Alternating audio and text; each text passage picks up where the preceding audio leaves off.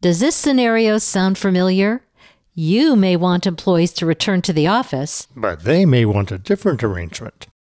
Maybe it's time to reimagine the culture of your hybrid organization. Find out more. Join us for our quick take on this issue, episode 286 of Growth Igniters Radio with Pam Harper and Scott Harper.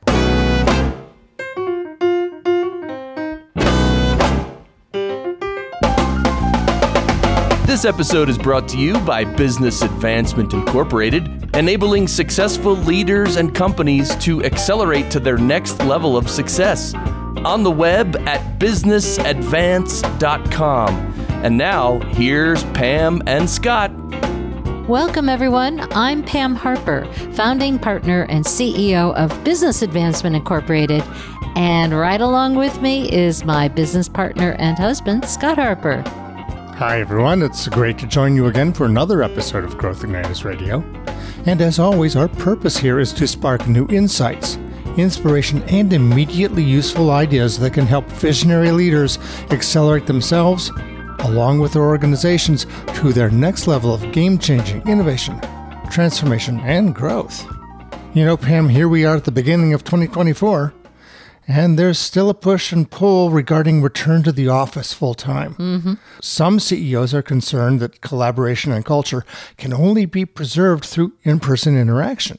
Well, that's why we had a conversation with Melissa St. John back in episode 277, called What CEOs Can Do to Help People Want to Return to the Office.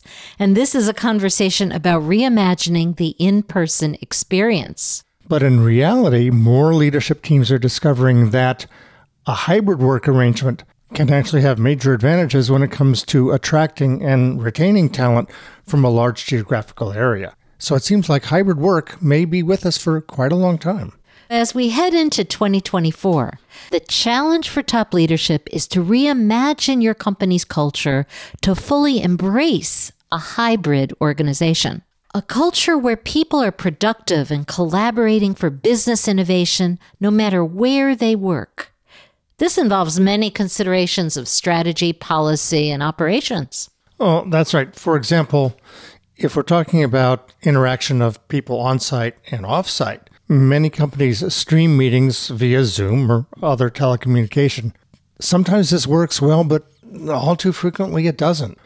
We've been part of some leadership events that are broadcast remotely, where the focus is on engaging the people in the room, but the people online, not so much.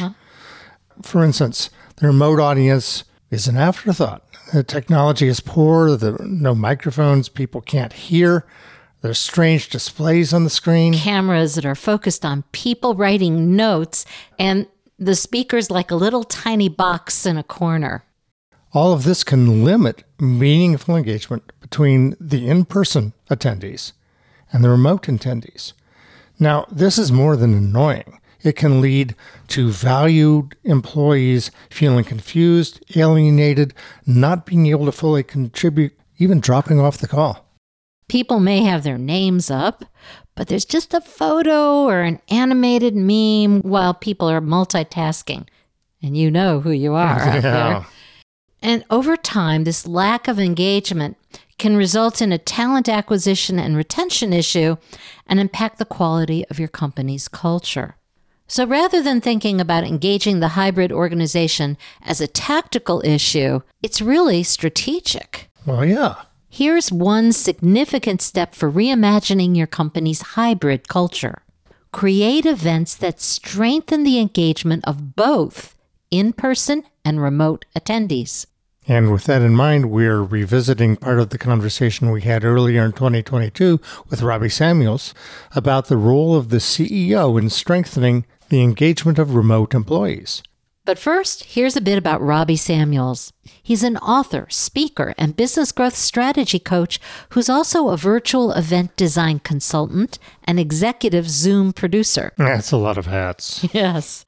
He's also the author of several best-selling books, including Break Out of Boredom, Low-Tech Solutions for Highly Engaging Zoom Events, and Croissant versus Bagels.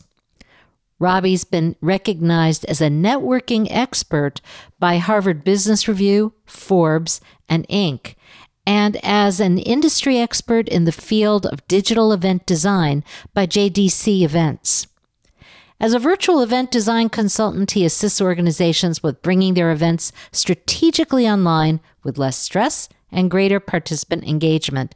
And I can tell you that I've been part of some of his events, and he does indeed do this. Robbie's also a podcast host. You can read much more about his background by going to growthignitersradio.com, episode 288, and scrolling down to resources.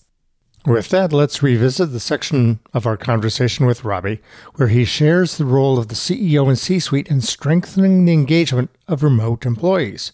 Now, keep in mind, this conversation was recorded back in 2022 when most companies were still largely remote. But these principles can also apply to a hybrid organization. Stay with us. First of all, let's just be clear. What are the roles of the CEO and C-suite in ensuring a successful outcome for virtual events that are intended to strengthen employee engagement? Well, I think one would be to consistently schedule check-ins at regular intervals so people come to expect that there is going to be an opportunity for a face-to-face video conversation and not just leave these to chance.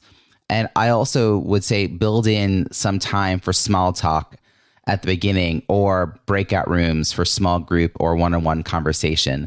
So even if this is a work meeting, if we were meeting in person, we would have some time before the meeting officially started to chit-chat while we're, sipping our coffees and teas.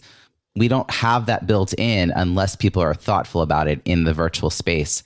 And we really shouldn't discount the benefits of the quote unquote small talk, which is where we share about our weekends, our family, what we're looking forward to. That really allows people to see commonalities and interests and maybe have even some empathy around what's going on in someone else's life in the case of what's happening in work. And people might say, oh, that's just a waste of time. But just like all small talk, it builds trust. And that is so important, especially when you can't be right there and getting as many signals about what's going on, for sure.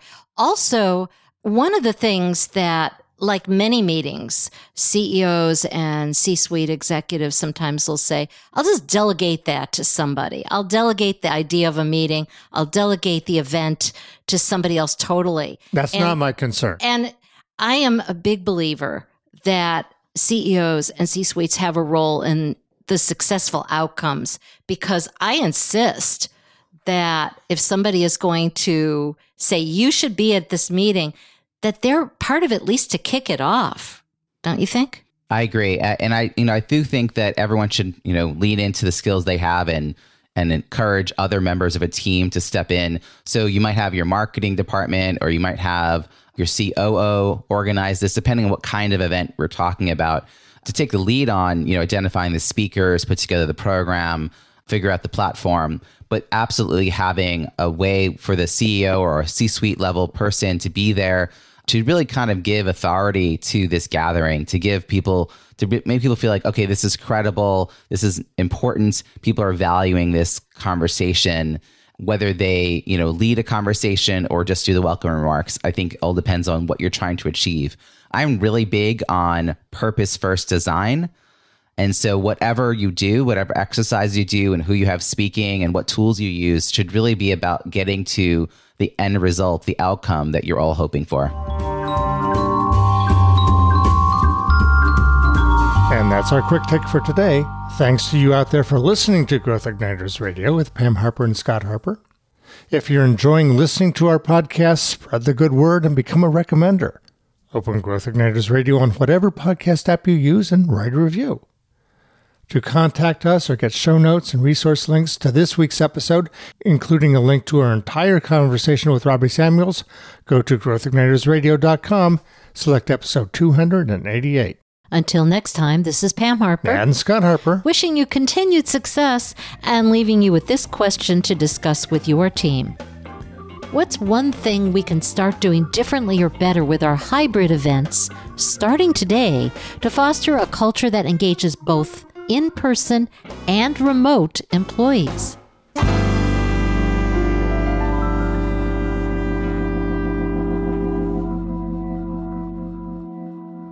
Growth Igniters and Growth Igniters Radio with Pam Harper and Scott Harper are registered service marks of Business Advancement Incorporated.